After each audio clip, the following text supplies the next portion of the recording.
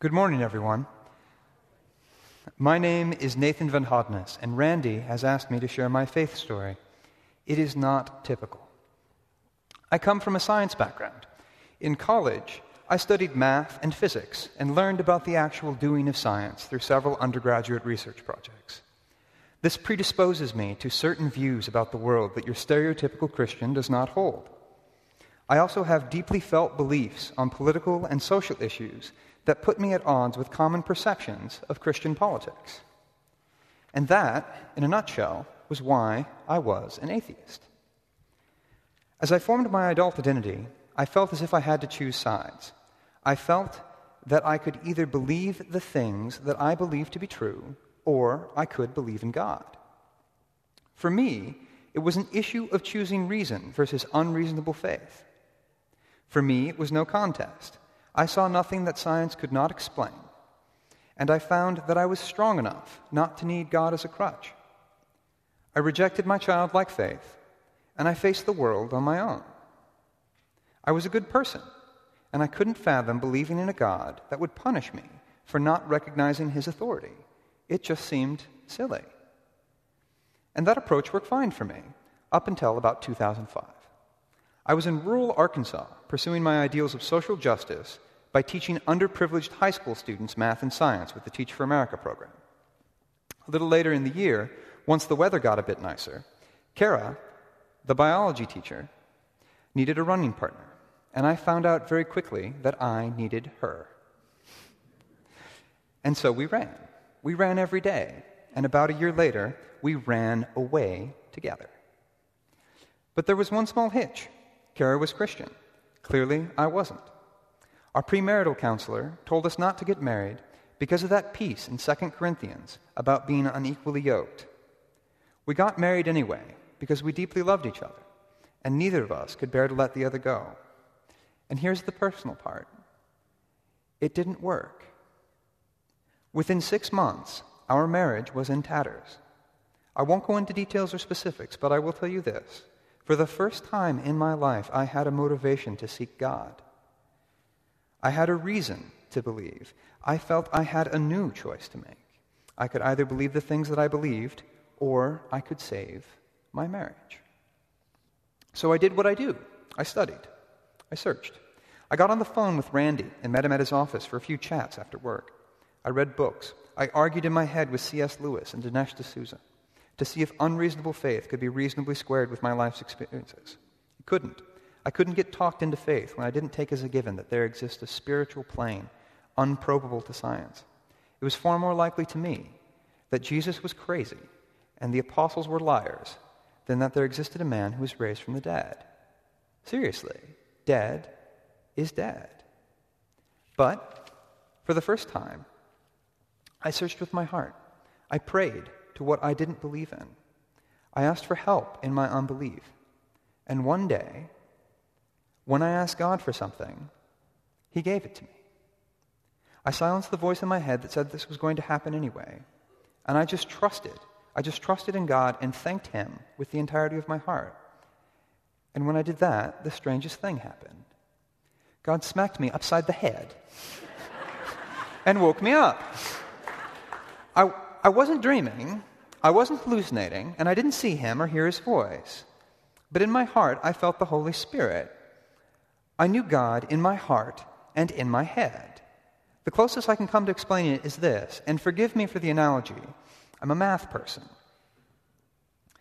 Sometimes you learn higher math by doing proofs.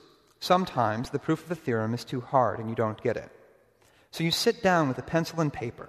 You write the steps out. You fill in all the little mini proofs, all the things that the author skipped when they were trying to write the chapter to keep it brief. But then there comes a point when your head just clicks, and the truth of the theorem's proof nearly blinds you. Its beauty is manifest, and it is obvious. That feeling, that snap of understanding, is but a shadow of what I felt on that day. And so I believed. I remained myself. I didn't need to check my brain or my politics at the door. I still disagree with many issues, but now I disagree with them from the inside of the church. But the larger point is this. If you don't want to believe, my story has little for you. But if you do want to believe, if you are a seeker, no matter how far away you feel you are, I stand as proof that you will find God and that God will bring you home. Thank you. Well, speaking of C.S. Lewis, in his book, The Weight of Glory, C.S. Lewis once wrote, "It is a serious thing to live in a society of possible gods and goddesses. To remember that the dullest and most uninteresting person you talk to may one day be a creature which, if you saw it now, you would be strongly tempted to worship, or else a horror and a corruption such as you now meet, if at all, only in a nightmare." Lewis wrote, "There are no ordinary people. You have never talked to a mere mortal. Nations are mortal. Cultures are mortal. Arts and civilizations, these are mortal. And their life is to ours as the life of a gnat. But it is immortals. It is immortals with whom we joke and work and marry and snub and exploit. Immortal horrors or everlasting splendors. All day long, we are, in some degree, helping each other to one or the other of these destinations. Immortal horrors or everlasting blessings. Immortal horrors or everlasting splendors.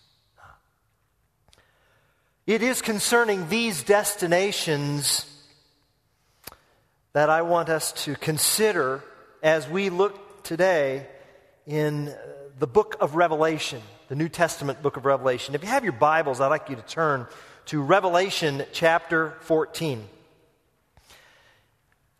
Revelation chapter 14 is the story of two destinies, two destinations, two kingdoms. There's the kingdom of God, and there is the kingdom of Satan. I mean, we can see those two kingdoms as we look through the entire book. They're emerging, they're surfacing. The kingdom of God, the kingdom of Satan, the kingdom of immortal horrors, the kingdom of everlasting splendors. There's the kingdom of the true Trinity, God the Father, God the Son, God the Holy Spirit. And then there's the kingdom of the false Trinity, Satan the dragon, Satan the sea beast, Satan the land beast. Two kingdoms, kingdoms in conflict. In the kingdom of God, you are marked, tattooed, if you will, on the forehead with the names of God the Father and God the Son. In the kingdom of Satan, you get his mark, his tattoo. You get the mark of counterfeit completeness, the mark of incomplete completeness, the mark of the beast, 666. Two kingdoms. There's citizenship in Mount Zion, the New Jerusalem, and then there's citizenship in Babylon, the fallen city. The fallen city that symbolizes all that is opposed to the purposes and plans of God. Two kingdoms, two destinations, two cities. They have nothing in common. They are mutually exclusive.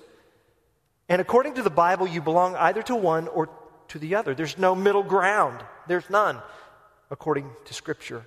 And Revelation chapter 14 is significant because these verses in this chapter, we see the end game. We see the final destinies of these two irreconcilable kingdoms.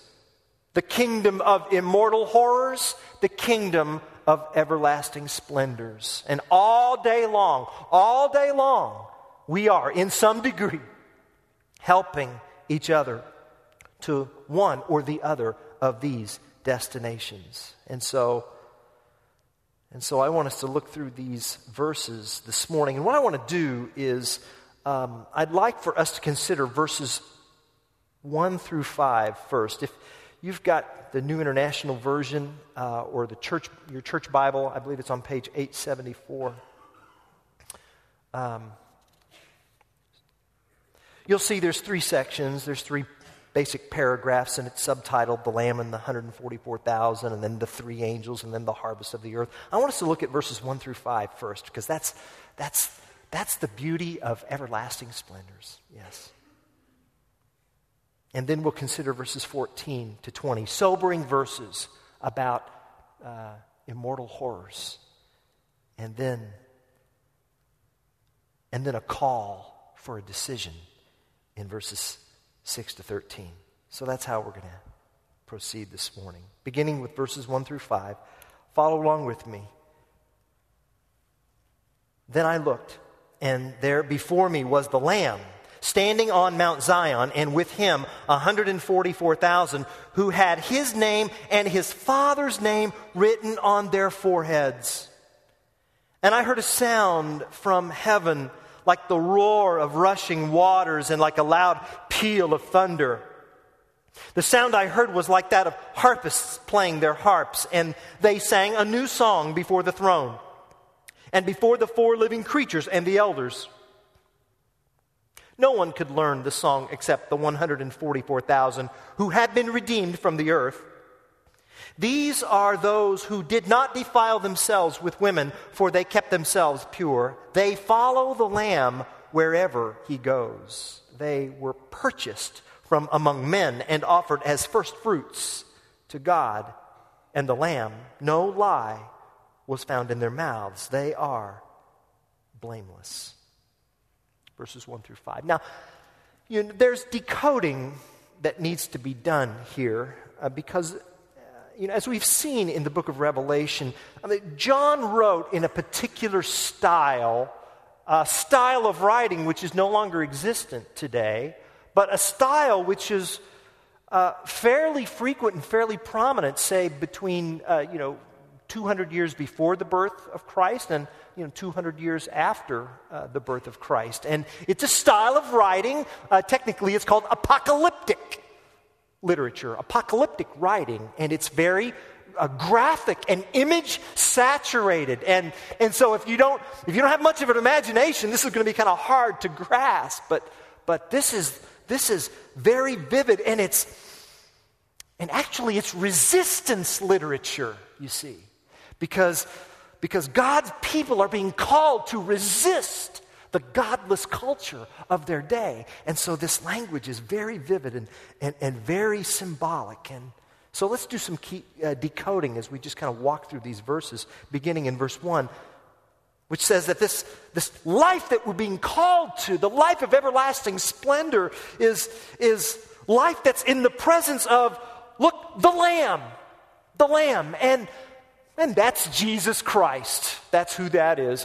Not the counterfeit lamb that we saw in Revelation chapter 13, verse 11. This is the slain lamb standing. The slain lamb standing is Jesus. And he's standing on Mount Zion. Mount Zion in the Bible was where the temple and the city of Jerusalem stood. And this then becomes a symbol or a figure of the new heavens and the new earth. Zion, the New Jerusalem, new heavens, new earth, all of these are different names for the same destination, our destiny with God, with Jesus, who is standing, who is alive. And then 144,000, and with him 144,000. Again, a symbolic number. And we saw this number in Revelation chapter 7. And it's symbolic for the complete community of God, 144,000. 12 squared times 10 cubed. 12 tribes of Israel from the Old Testament, the 12 apostles from the New Testament, the complete community of God, and then multiplied by 1,000, which is 10 cubed, a complete number. No one's missing. That's what John is telling us here. We're all here. When Christ's victory over Satan's insurgency is completed, none of God's people will be missing in action. There will be no MIAs in heaven. All of the believers will be there.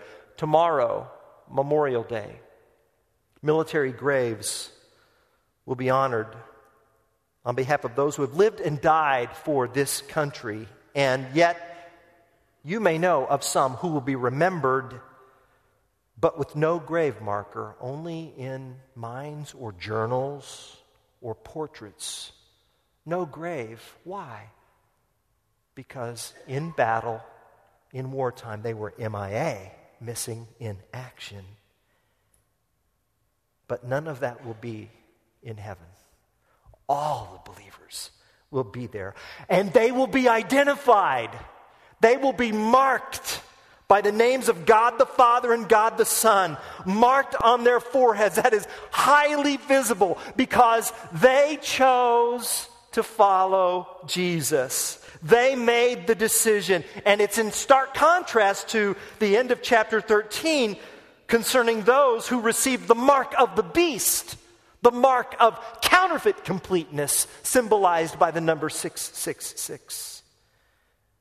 Those who received the mark of the beast decided to follow Jesus, and they are not decided to follow Satan, but those who have the mark of God the Father and God the Son, they are celebrating on Mount Zion. And that's what verses 2 through 5 are about. It's a celebration. And it's a loud celebration. It's not a quiet one. Thus the roar of rushing waters and the loud peal of thunder. In John's day, the most powerful and intimidating sounds came from nature. And notice the music now. Now, the music was to the sound of harps, but you see, don't think Cranert.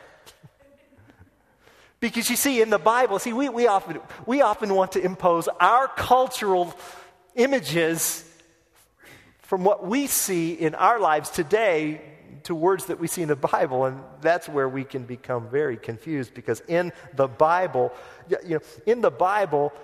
the harp was not the classical type of instrument that we'd see played in Cranert Center. No. It was a festive, foot-stomping, toe-tapping instrument. Think banjo. Yes, don't think Cranert Center. Think Austin City Limits. Folks, there is going to be country music in heaven. That's it.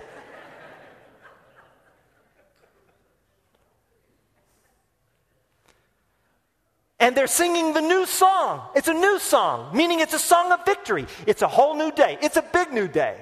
New song, new life, new heavens, new earth, new bodies. New bodies. And verse 4 describes the saints, describes the complete community of God. This is an interesting figure. We need to unpack this. Verse 4 says, "These are those who did not defile themselves with women, for they kept themselves pure." Now, what is that all about? Those in John's day would have known exactly what that was about. That verse 4 is a military metaphor. That's what it is. And let me explain. When Old Testament Israel went to war, the soldiers completely separated themselves from their families and from their marriages in order to do the work of soldiering. Thus, they were battle ready. They didn't go on leave in wartime. They didn't go back home. They stayed, they got the job done, and then they came home. And that's why, if you recall in the Old Testament, you remember when King David had his adulterous affair with Bathsheba, and then she became pregnant with his child. And that's why David tried to cover up the sin by bringing Uriah the Hittite, Bathsheba's husband, back home to spend some leave time with her so that the sin could be covered up. And yet Uriah did not. Uriah slept on the driveway of his house. He didn't go inside. And when asked about it, 2 Samuel 11:11 says, Uriah said to David, "The ark and Israel and Judah are staying in tents, and my master Joab," that's his commanding officer, that was his general, "and my master Joab and my Lord's men are camped in the open fields. How could I go to my house to eat and drink and lie with my wife? As surely as you live, I will not do such a thing." You see? The Apostle John is taking this image of total focus and total commitment, and he's just wrapping it up tightly in this military image in verse 4. I cannot help but think that if John were alive today and he wanted to use the same military metaphor, I wonder if he would say something like this in verse 4. I wonder if he would say, "These are those of the old guard who served in Arlington." Oh, okay, now we would get it. We would. The old guard, 3rd Infantry Regiment, the regiment responsible for guarding the tomb of the unknowns in Arlington. And then our minds would think about the training and the strict physical and mental requirements that have to be met to earn the privilege of guarding the tomb 24/7. A kind of commitment and a kind of training that led to soldiers staying at their post when, even in the year 2003, a hurricane slammed into Virginia. Those sentinels stood their post at the Tomb of the Unknowns. That's how committed they were, you see. And the point, church family, is that heaven will be inhabited by citizen soldiers, citizen saints who have endured and persevered and who were fully devoted followers of the Lamb. Believers who are on the same page spiritually, who share the same passion, the same devotion to Christ. I mean, haven't some of us, I've heard stories from some of you about being on work groups or study groups where, you're pulling your load, but someone else is in the group. They're just kind of showing up and eating cookies and drinking milk, and you're doing their work for them, and not everybody's on the same page because you're pulling your load and someone else isn't, and that's frustrating. And to this, Jesus cries out, hang on, in heaven, what you've longed to do most on earth will finally come true. You're going to have a perfect body and glorified abilities to worship and magnify and enlarge and express praise to God with no limitations whatsoever. And you will have flawless motives and infinite energy and unlimited time to do there what you've wanted to do most here. And you will be surrounded by millions and millions of believers who are as equally passionate and fervent about doing that as you are. Just hang on. Equal intensity, equal passion, equal commitment to follow Jesus wherever he goes. We'll all be on the same page, and Jesus will be at the center of it. I long for that day. I long for that day, being on the same page. That's heaven. And that's why we exist, church family. We exist so that more and more families and marriages and singles and men and women and children can experience the joy of Christ that we read here in these verses. That's our destiny. And that is what gives us hope, especially in days like today. It's what gave those Christians hope when they were being hunted by the Roman Empire, when their godless culture and their godless government was pursuing them. Oh yeah. And it gives us hope today in our struggles. Listen, I hear about our struggles. I read our prayer requests every week. And we pray over these. And last week, the brokenness is there. I mean, we pray over broken relationships, broken marriages, broken and sick bodies.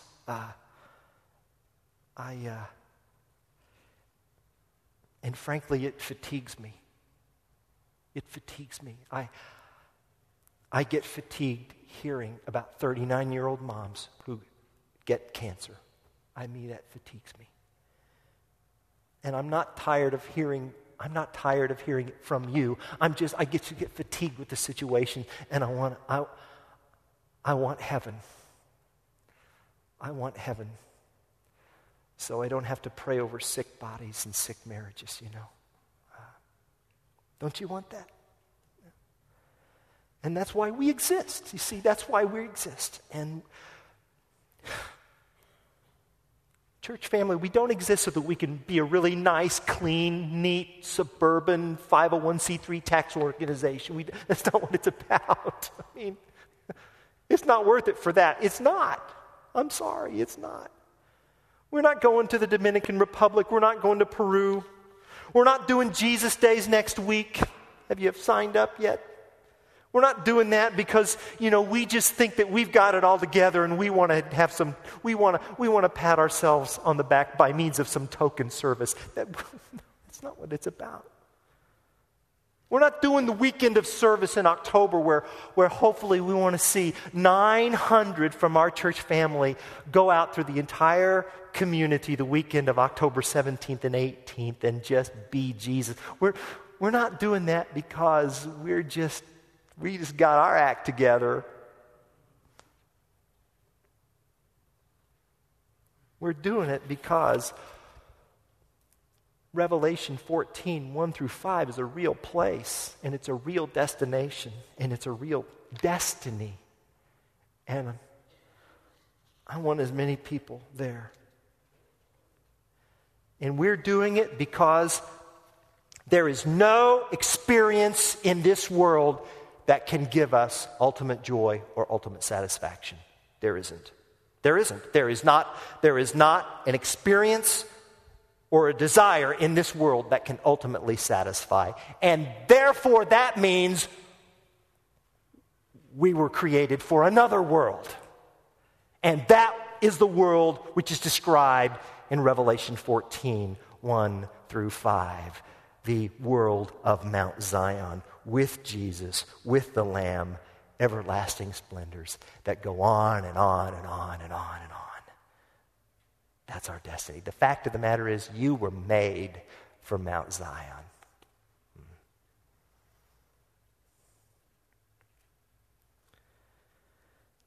All of this beauty, which sparkles like a diamond, is set against dark velvet of verses 14 through 20. The community of the redeemed in verses 1 through 5 is set in stark contrast with the enemies of the cross. Now then, Joel chapter 3, verses 12 to 13 say, "Let the nations be roused. Let them advance into the valley of Jehoshaphat." Jehoshaphat, by the way, literally means the Lord is the judge. "For there I will sit to judge all the nations on every side. Swing the sickle, for the harvest is ripe. Come, trample the grapes, for the winepress is full, and the vats overflow. So great is their wickedness." I'm convinced that these verses were in John's mind as he wrote verses 14 to 20. Let's just take a look at these verses. John says, "I looked, and there before me was a white cloud, and seated on the cloud was one like a son of man, with a crown of gold on his head and a sharp sickle in his hand. Then another angel came out of the temple and called in a loud voice to him who was sitting on the cloud, 'Take your sickle and reap, because the time to reap has come, for the harvest of the earth is ripe.'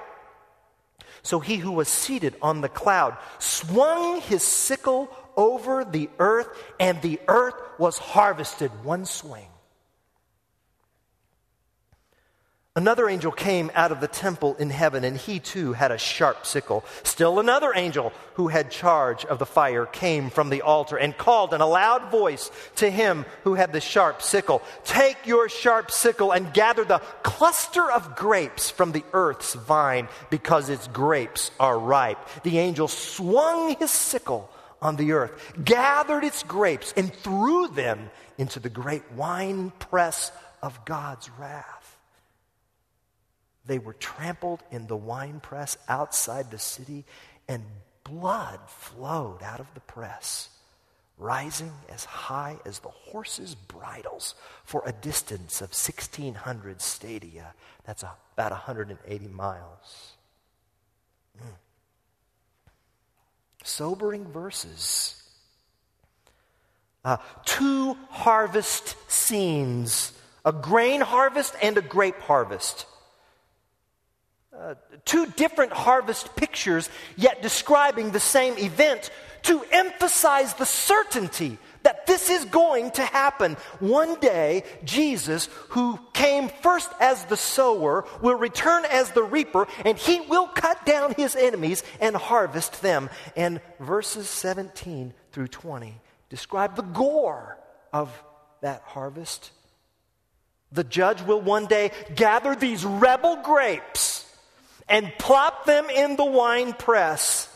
And he will hike up his robe and squish them with his own feet. And the way wine presses worked back then was that when it was time for harvest, the grapes would be harvested, the ripe grapes would be harvested, and once they were harvested, they didn't have refrigeration back then, so they needed to go ahead and process them, and they were plopped in what would be a shallow stone tray that was just carved right out of the ground, and the grapes would be just plopped there, and then the vintage farmer, the vineyard farmer would then begin pressing those, with their own feet and squashing them, and then it was a shallow tray, so that then the juice would then flow out of the shallow tray into a stone-carved, a stone-hewn cistern.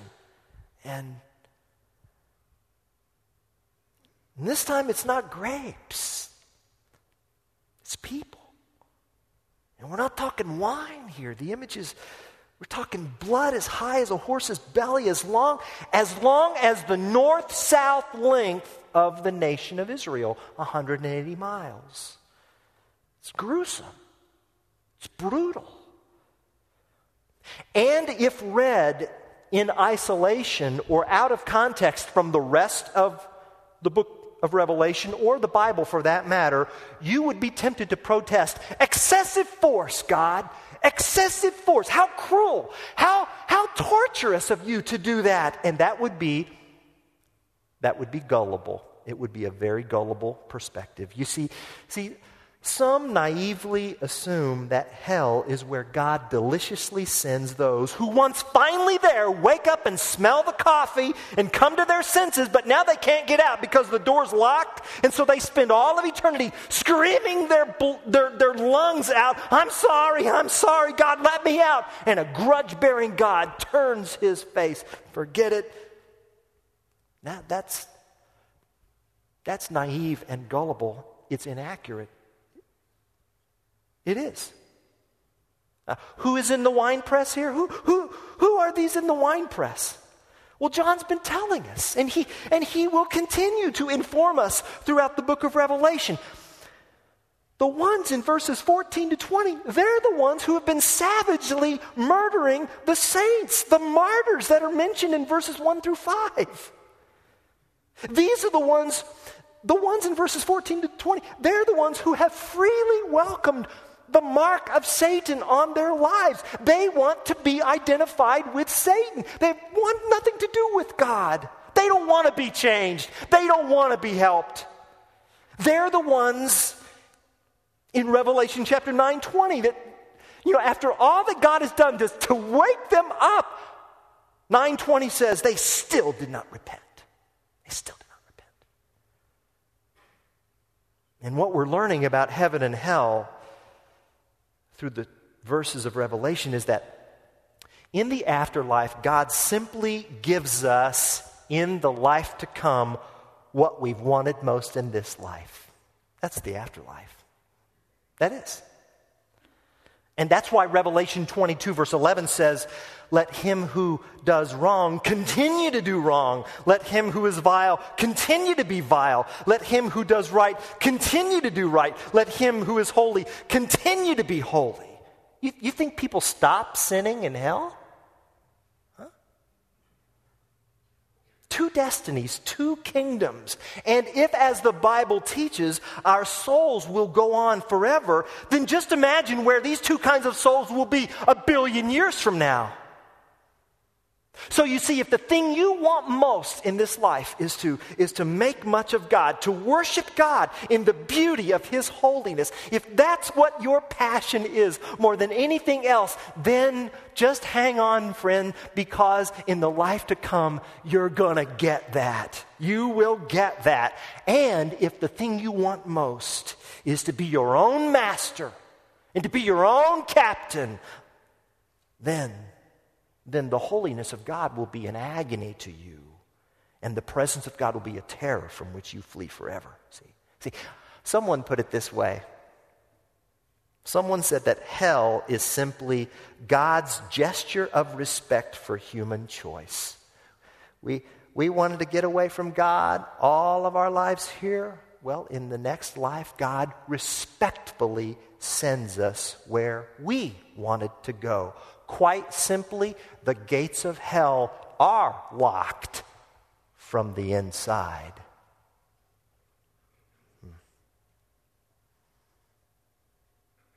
C.S. Lewis once described hell this way. Hell begins with a grumbling mood, always complaining, always blaming others. But you're still distinct from it. You may even criticize it in yourself and wish you could stop it, but there may come a day when you can no longer. Then there will be no you left to criticize the mood or even to enjoy it, but just the grumble itself going on forever like a machine. It is not a question of God sending us to hell. In each of us, there is something growing which will be hell unless it is nipped in the bud.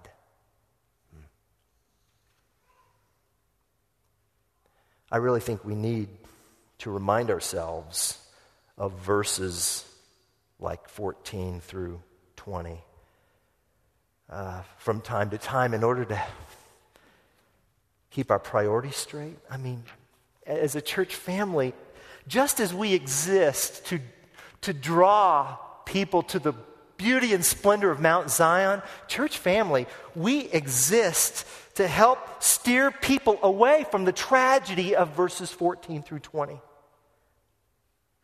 And I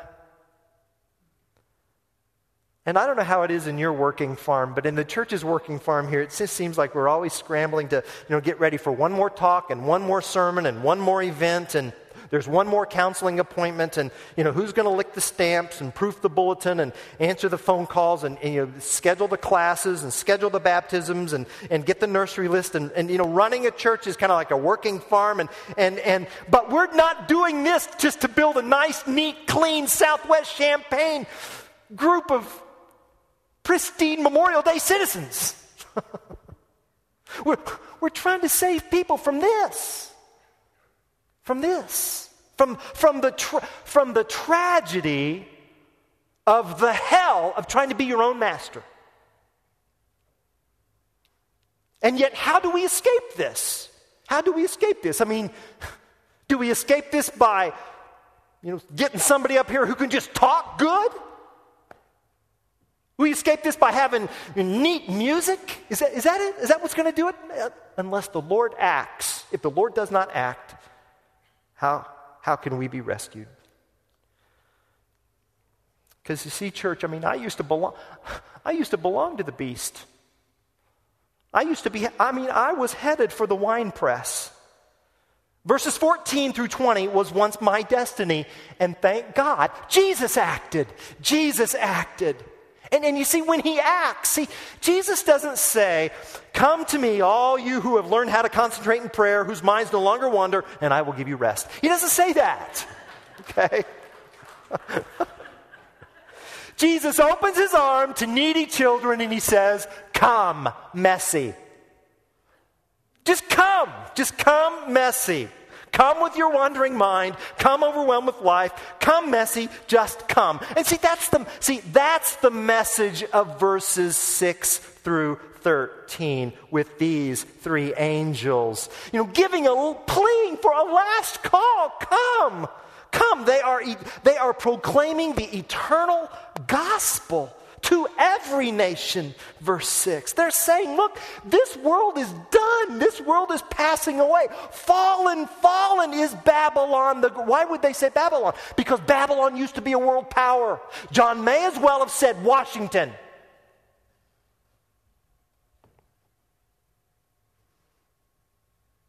See, the Romans in that day, by the time John wrote these words, the Romans knew that Babylon, what was once the seat of world power, had just become a dusty village. A dusty village. This was once the splendor of Babylon, this dusty village. And the fate of Babylon became the fate of Rome, the fate of London, the fate of Washington. Listen, this world will disintegrate. But God has acted. God has acted. And how? In love, through the gift of his own dear Son, the Lamb took our place in the winepress of the cross. Jesus' blood flowed. Jesus took our place and took on our sin and died our death. He was thrown into he wasn't thrown into the winepress. He voluntarily walked into the winepress and he laid down and he was trampled. And his blood flowed not just 180 miles covering one country, but his blood flowed and it covered, what does verse 6 say? Over every nation and every tribe and every language and every people. God gave himself to save us from himself so that we can be with him and sing with him and serve him and love him and be loved by him forever. And if you don't want that, you're not going to want heaven.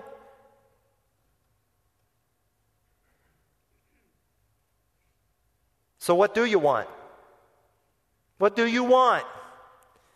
Jesus promises that anybody who stubbornly insists their way, their right, Jesus is going to pronounce them wrong.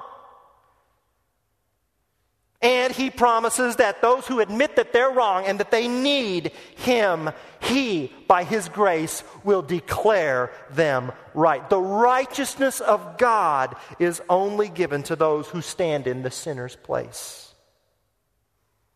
So now it's your choice. Immortal horrors or everlasting splendors.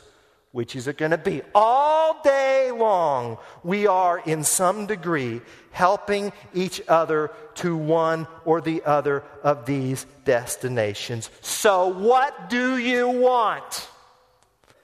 What do you want? Make a decision. Which side are you on?